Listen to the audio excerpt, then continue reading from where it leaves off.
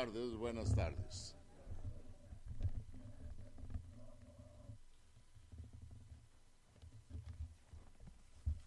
No, todavía estamos en pandemia, realmente, pero aunque estamos retirados unos de otros, pues no hay problema. No hay problema, aquí hay suficiente espacio. Mateo capítulo 13. Continuamos con el estudio de la palabra de nuestro Padre Celestial. A veces hablamos de preguntas, pero solamente mencionamos preguntas, pero no se hacen las preguntas. Pero yo tengo preguntas casi siempre, a veces no las hacemos, a veces nos quedamos pensando hacer preguntas. Y una de las preguntas que tengo y de la que vamos a hablar ahora es, ¿cuánto cuestan las perlas aquí? Y nosotros particularmente hablamos de perlas, pero ¿qué es perla? Cuando hablamos de una perla, que es una perla valiosa que sabe cuánto todo ello, ¿qué son las perlas? ¿Perdón? Por ejemplo, una perla, ¿de qué son las perlas?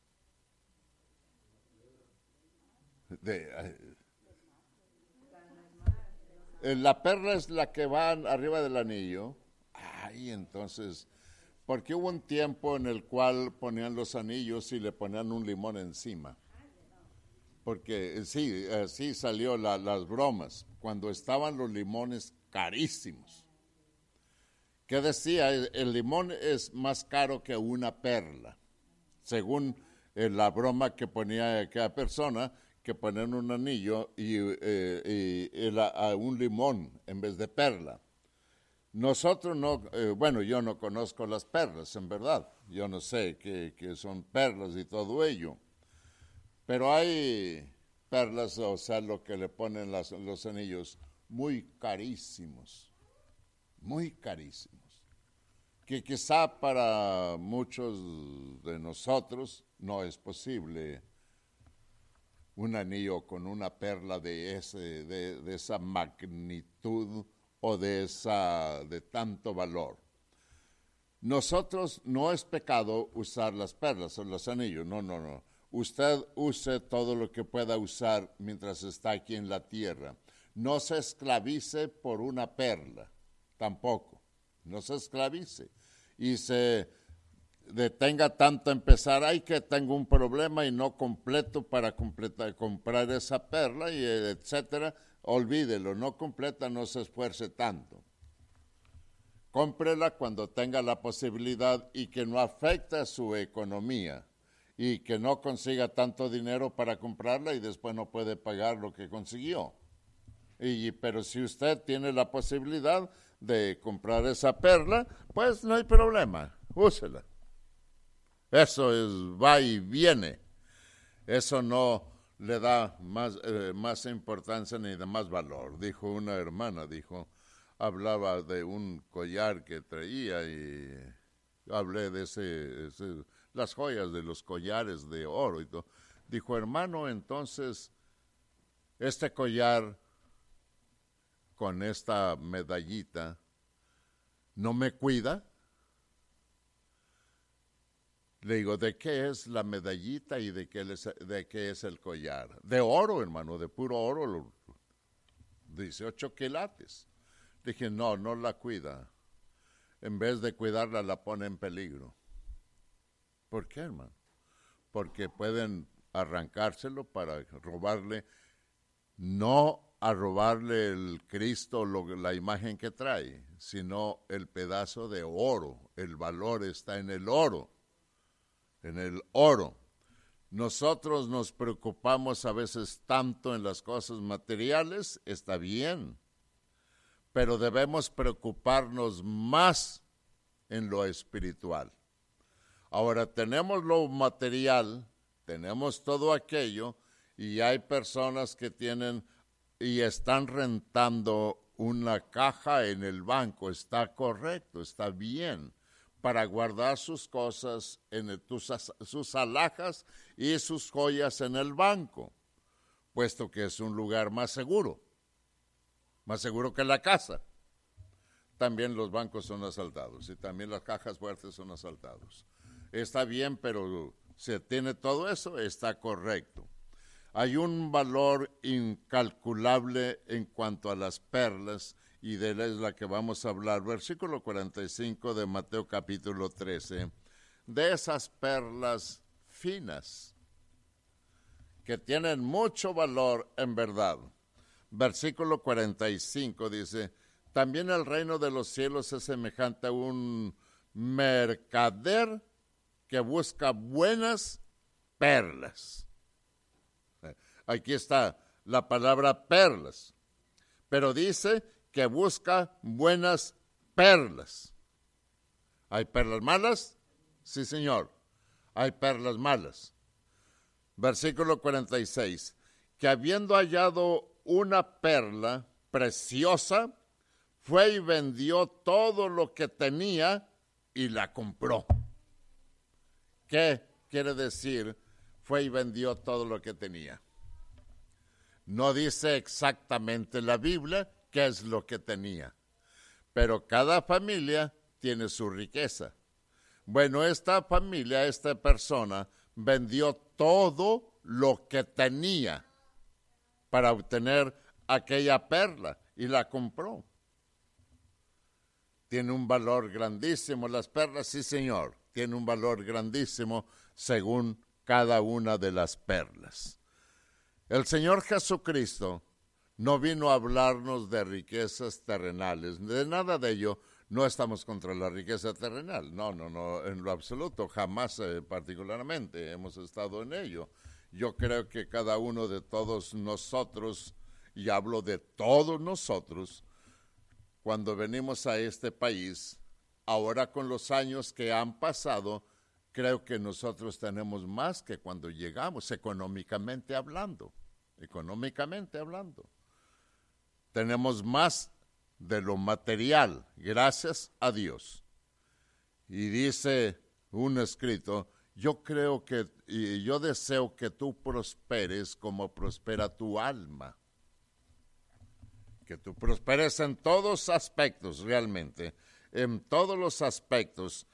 Versículo 46, 47, que habiendo hallado una perla preciosa, fue y vendió todo lo que tenía y la compró.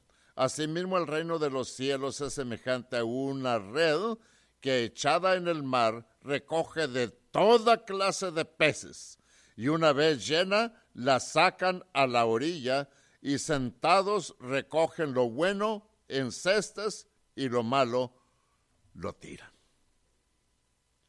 Así será el fin del siglo, versículo 49. Saldrán los ángeles y apartarán a los malos de entre los justos y los echarán en el horno de fuego. Ahí será el lloro y el crujir de dientes. En esto es lo que yo pido, la colaboración de todos, abiertamente, si quiere dar su punto de vista, tal como usted lo sienta, tal como usted lo tenga en su mente.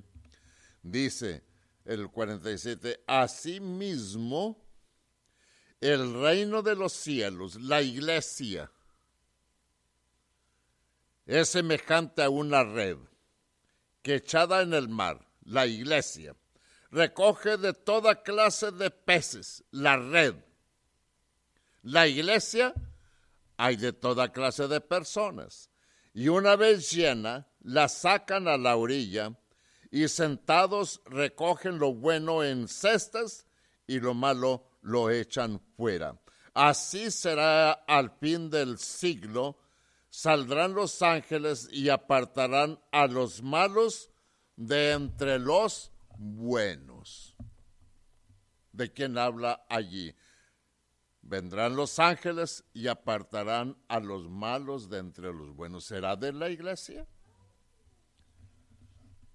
Yo no creo casi cómo es posible. Pues sí, es de la iglesia.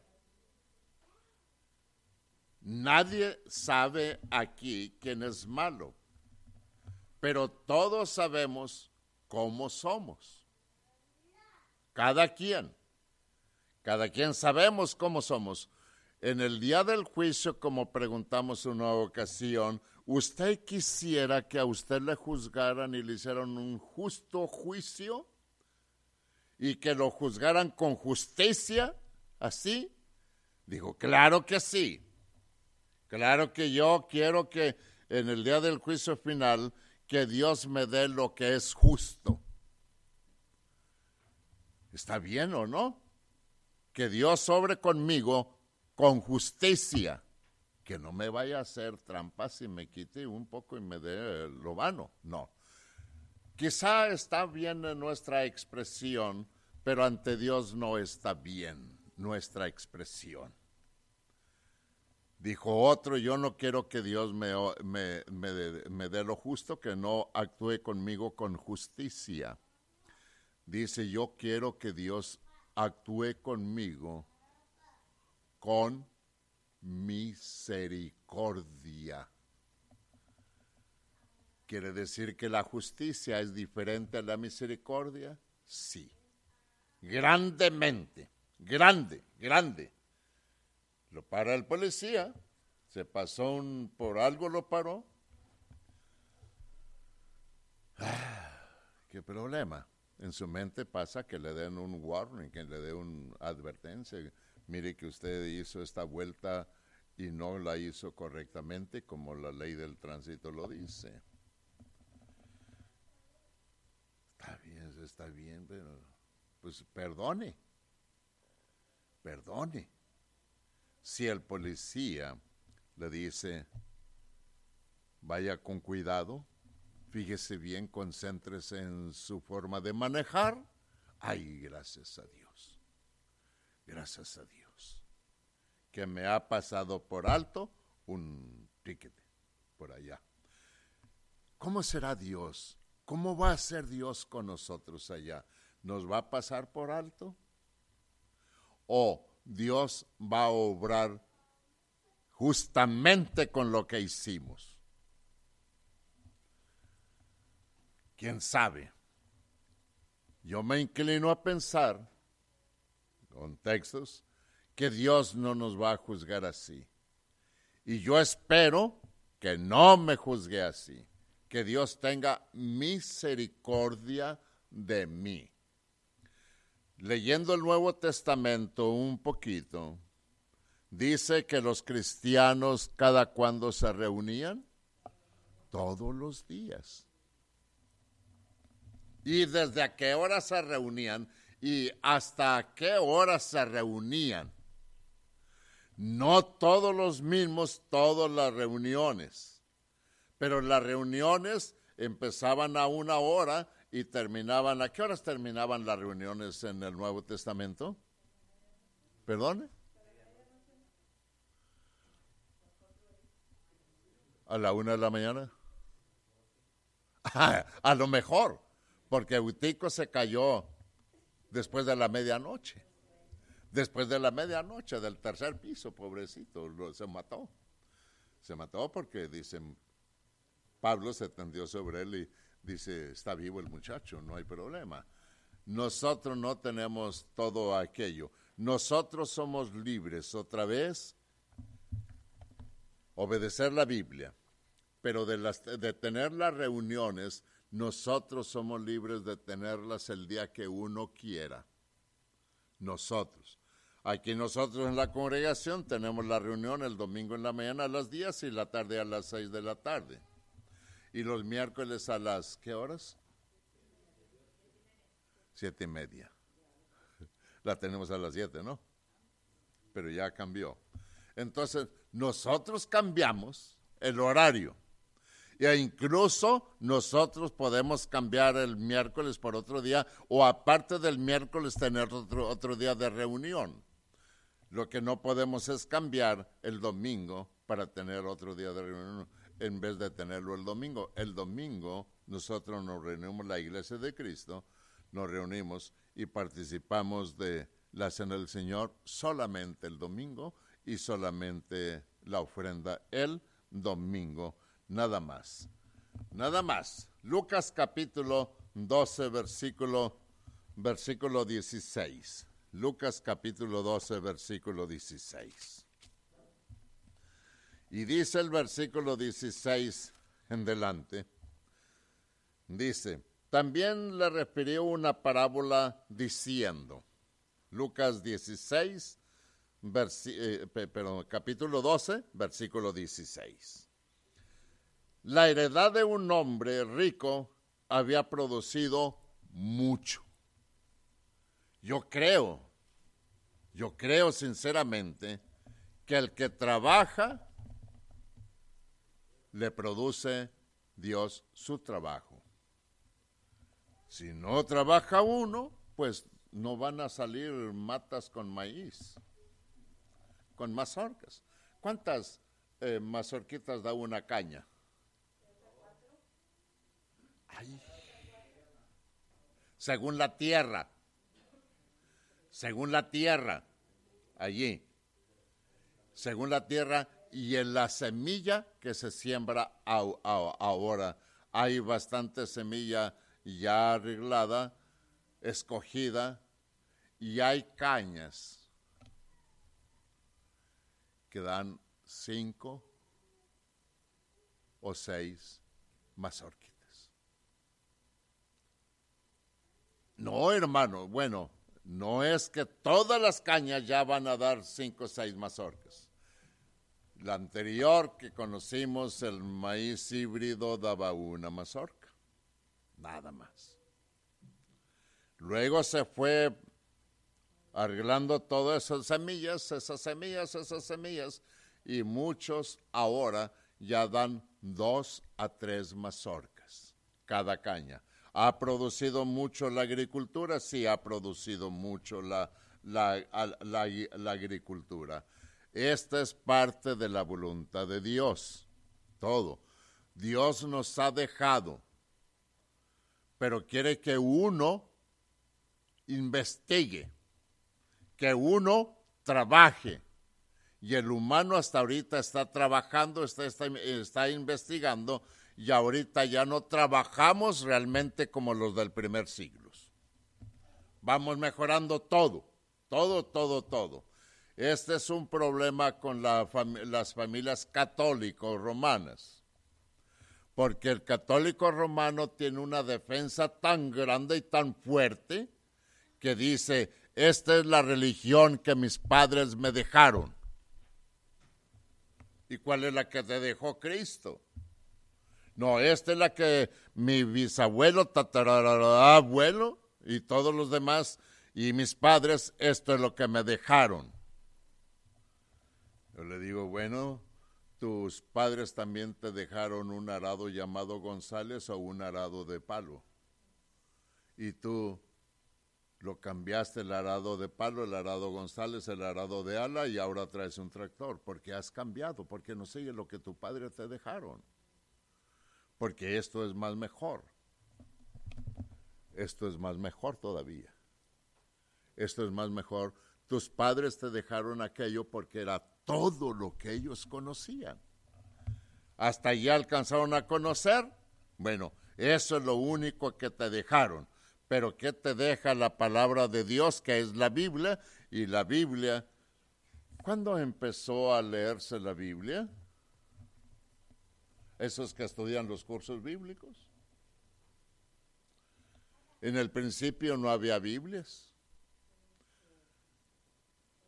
Después traían rollos de parte del profeta Isaías. Pero la Biblia no la tenía el humano así.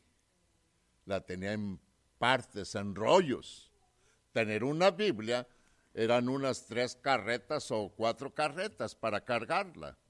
Y entonces no era posible traer la Biblia. Fue escrita la Biblia en tablillas de arcilla, en pieles curtidas y todo ello. Así se escribió la Biblia.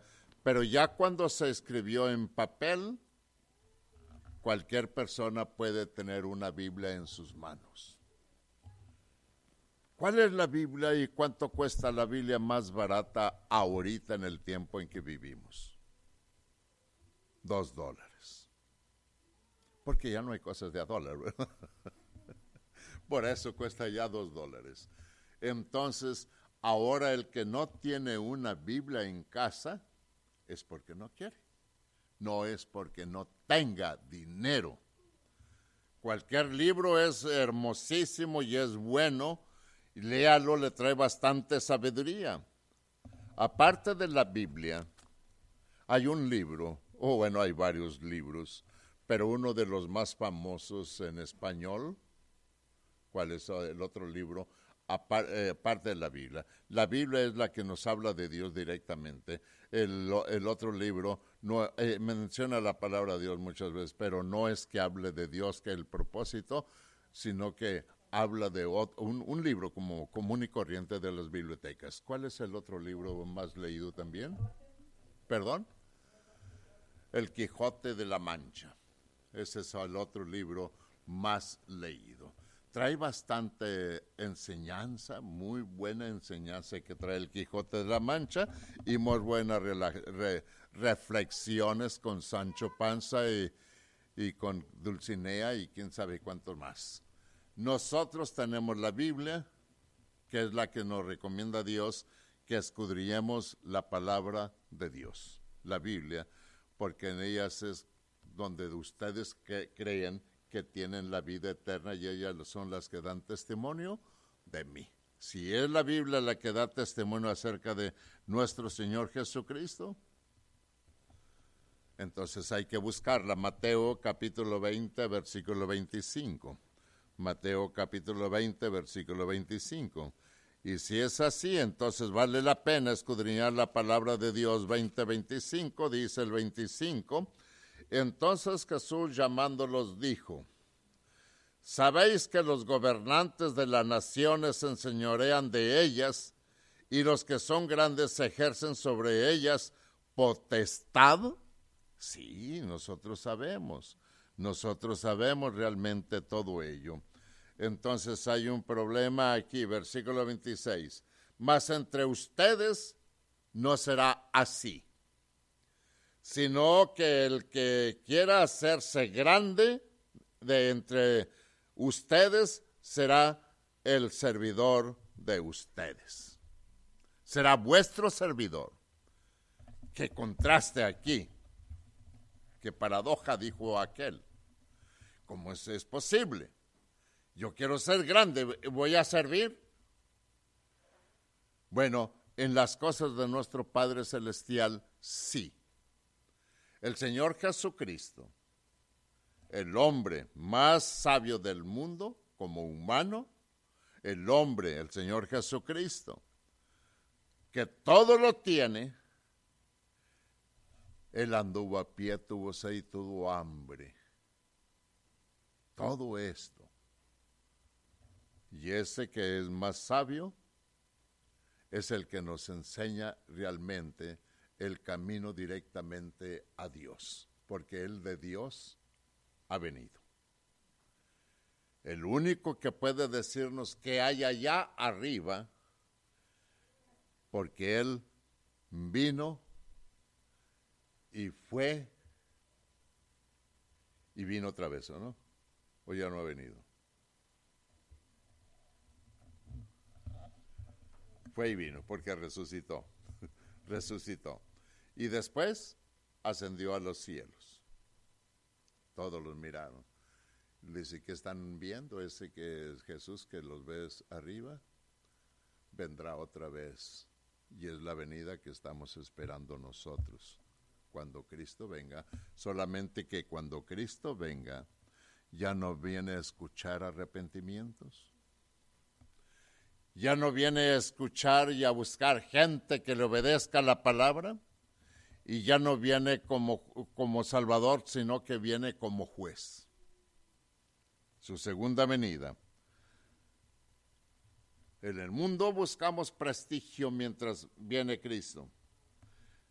Y a veces lo triste es que buscamos prestigio a cualquier precio.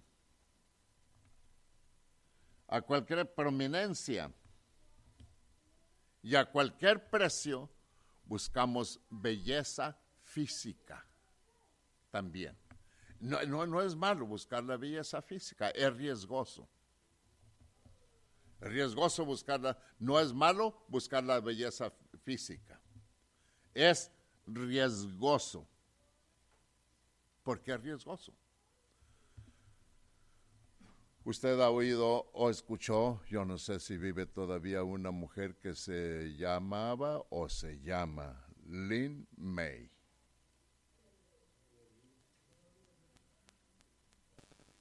Pobrecita de Lynn May. Desgraciadamente, a veces los fracasos nos hacen pagar resultados totalmente tristes y lamentables. Gozó de belleza ella. Y un día, por alguna razón, Guadalajara, México, se le desinfló toda una pompi en pleno escenario y le chorreó. Qué triste, qué lamentable, pobre mujer realmente. Si usted sigue cómo que pasó con ella, qué triste y qué lamentable. Cuando ya su cuerpo ya no puede recibir aquellos silicones y todo lo demás, ya no está para recibirlos, ahora tiene que pagar el precio por todos los que recibió antes. No se preocupe usted cómo está, usted mujer es bella, es hermosa, con el cuerpo que Dios le dio. Agradecida para con su Padre Celestial. Aunque la mujer nunca está agradecida a veces. No vamos a hablar de la mujer en esto, de lo agradecida. Dios le dio el pelo negro y se lo pinta de rojizo. Está bien, no es problema. Dios le dio unas pestañas poquito raras y se pone unas pestañotas que hasta le pegan en las cejas. Está bien, eso no hay problema. Abre los ojos y le pegan acá las pestañas. Hay una hermana que no tiene cejas, nada. Para eso son los... Y trae unas cejononas, que qué barbaridad le retuerce. Y hay otras que en vez de arreglárselas, se las pone con eso que ya no se le quita. ¿Cómo se llama eso? Está bien, eso es, y eso cuando se muera se va a quedar aquí. Eso no es que le afecta ante Dios, pero que tampoco le hace bien ante Dios. Yo le platiqué a aquel que tenía una novia, casi siempre le escribía, pocas veces la miraba, y cuando la miraba, oiga, qué guapa es esa mujer. ¿Usted cómo sabe? De la plática que dio él, ya que le he platicado, y que se casa con ella. Todo hermoso, todo bonito, y ya cuando llegaron allá al Holiday Inn, luna de miel, pues entonces ella empezó que se quita la peluca, se quita las cejas, se quita pues se quitó todo. Y el hombre, perplejo, bueno, vamos a acostarnos, dice, yo me acuesto en el sillón, ahí donde aventó todo, dice, porque esto es lo que yo conocí. Está bien, eso no hay problema, porque eso dura mientras está la persona. Mientras está la persona. Eso no hay problema. Eso, de todos modos, se va a quedar en la tierra. Y nuestro yo va a salir de nuestro cuerpo y se va a ir para con Dios. Filipenses capítulo 1. Se va a ir para con Dios. Preocupémonos por ese yo espiritual que se va a ir para con Dios. Eso es lo esencial, eso es lo importante. Filipenses capítulo 1, versículo 20 y versículo 21. capítulo 1, versículo 20 y versículo 21. Dice el 20, conforme a mi anhelo y esperanza de que en nada seré avergonzado, antes bien con toda confianza, como siempre, ahora también será magnificado Cristo en mi cuerpo, o por vida o por muerte.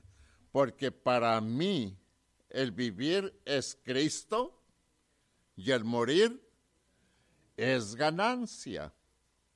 Mas si el vivir en la carne resulta para mí en beneficio de la obra, no sé entonces qué escoger, porque de ambas cosas estoy puesto en estrecho, teniendo deseo de partir y estar con Cristo, lo cual es muchísimo mejor, pero quedar en la carne es más necesario por causa de ustedes. ¿Qué está hablando aquí el apóstol Pablo? Para mí, yo quiero morirme, pero no estoy buscando lo que es mejor para mí, porque yo quiero quedarme por ustedes, no por mí. Es lo que dice Pablo, el apóstol Pablo, porque mientras yo esté en este cuerpo, yo tengo una lucha con el maligno. Yo tengo un riesgo de poder perder mi misma salvación mientras estamos en la carne. Alguien diga, no, para mí, yo estoy totalmente seguro.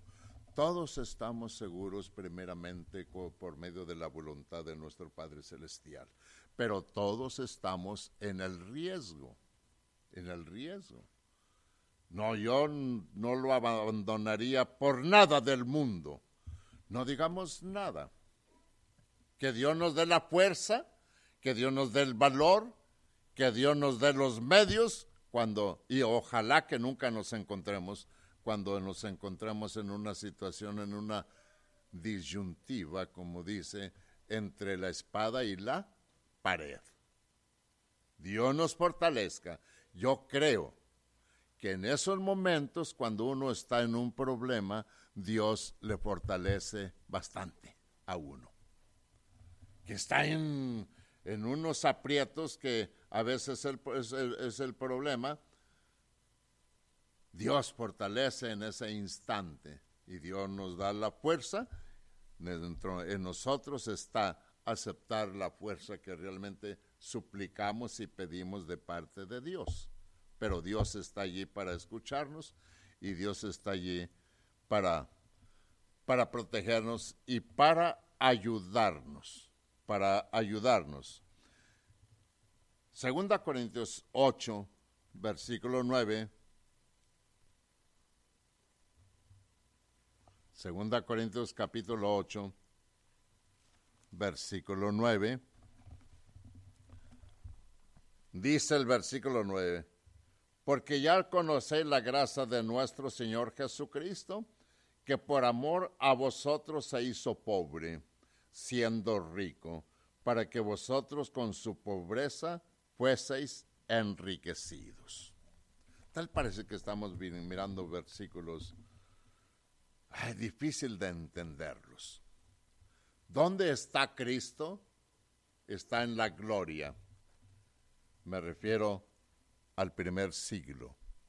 Entonces Cristo se despojó a sí mismo y vino a la tierra. Dejó toda su gloria y viene a la tierra. Y estando en la tierra, Él se humilló a sí mismo y tomó la imagen de hombre, de carne y hueso, y tentaciones más que el humano. Eso es lo que tomó Cristo. Y estuvo con nosotros como humano totalmente, pero al mismo tiempo como Dios. Dice,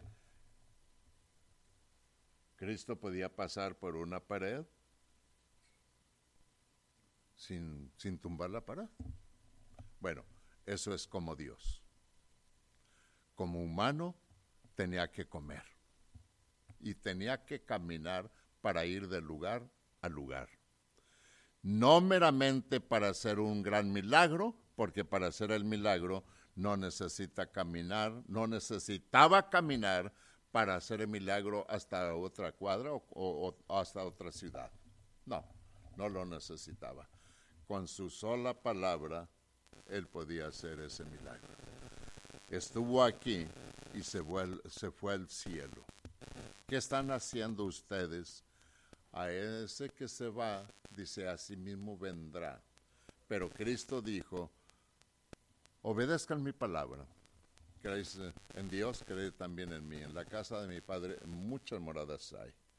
Entonces, cuando se va, antes de irse, les dice a sus discípulos y a cada uno de todos, dice, yo estoy con vosotros, con ustedes, todos los días hasta el fin del mundo.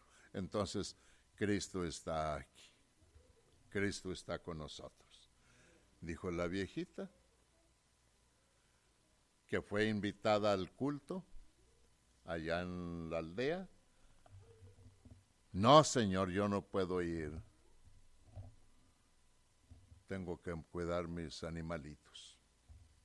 El Señor se los cuida. En serio, 100%. Entonces vamos.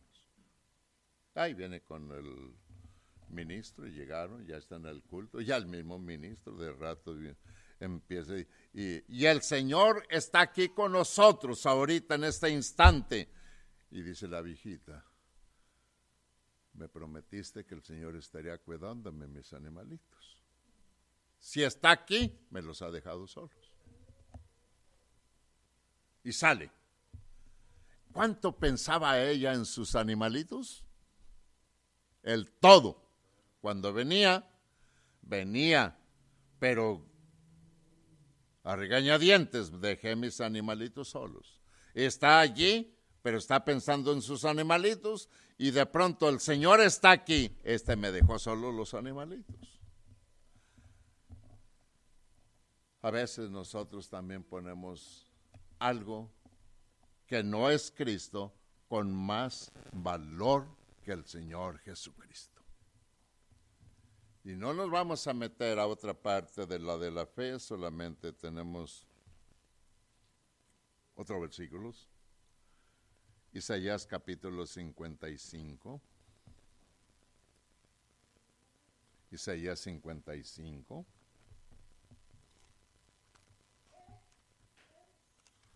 Isaías 55, versículo 1. 55, 1, 2 y 3. A todos los sedientos, venid a las aguas, y a los que no tienen dinero, venid, comprad y comed, venid, comprad sin dinero y sin precio vino y leche. Y luego el versículo 2.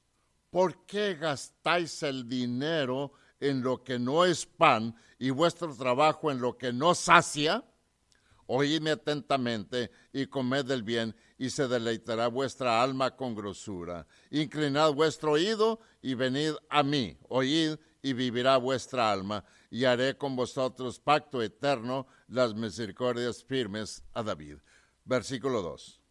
¿Por qué gastáis el dinero en lo que no es pan y vuestro trabajo en lo que no sacia? Y aquí es donde muchos hemos gastado en lo que no es pan y en lo que no sacia. En lo que no sacia. Y dice aquí el versículo, vengan a mí y coman, compren, pero sin precio. La palabra de Dios. Lo que anunciamos a veces en la radio, y algunas personas preguntan, y hermano, ¿y cuánto va a costar este libro? Le digo, este libro es gratis, cortesía de la Iglesia de Cristo. Le digo, la Iglesia de Cristo no vende nada, nada. Lo que anunciamos en la Iglesia de Cristo es totalmente gratis. Muchos no entienden esto. No lo pueden entender. ¿Por qué? Porque no han conocido lo que es la bondad de nuestro Cristo. Porque para ellos, dos cosas: quiero que me bautice este niño, te cuesta tanto. Para todo dinero, dinero, dinero, dinero, dinero, dinero. Y escuchan de la Iglesia de Cristo, no le cuesta nada este curso bíblico, la escuela de la Escuela Bíblica Mundial. Es gratis. Qué raro. Venga y vea, dijeron aquel. Venga y vea. Dios proteja a la Iglesia de Cristo. Dios la ilumine. Dios le siga socorriendo grandemente a la Iglesia de Cristo, para que siga trabajando así como es la voluntad de nuestro Padre Celestial. Bendiciones.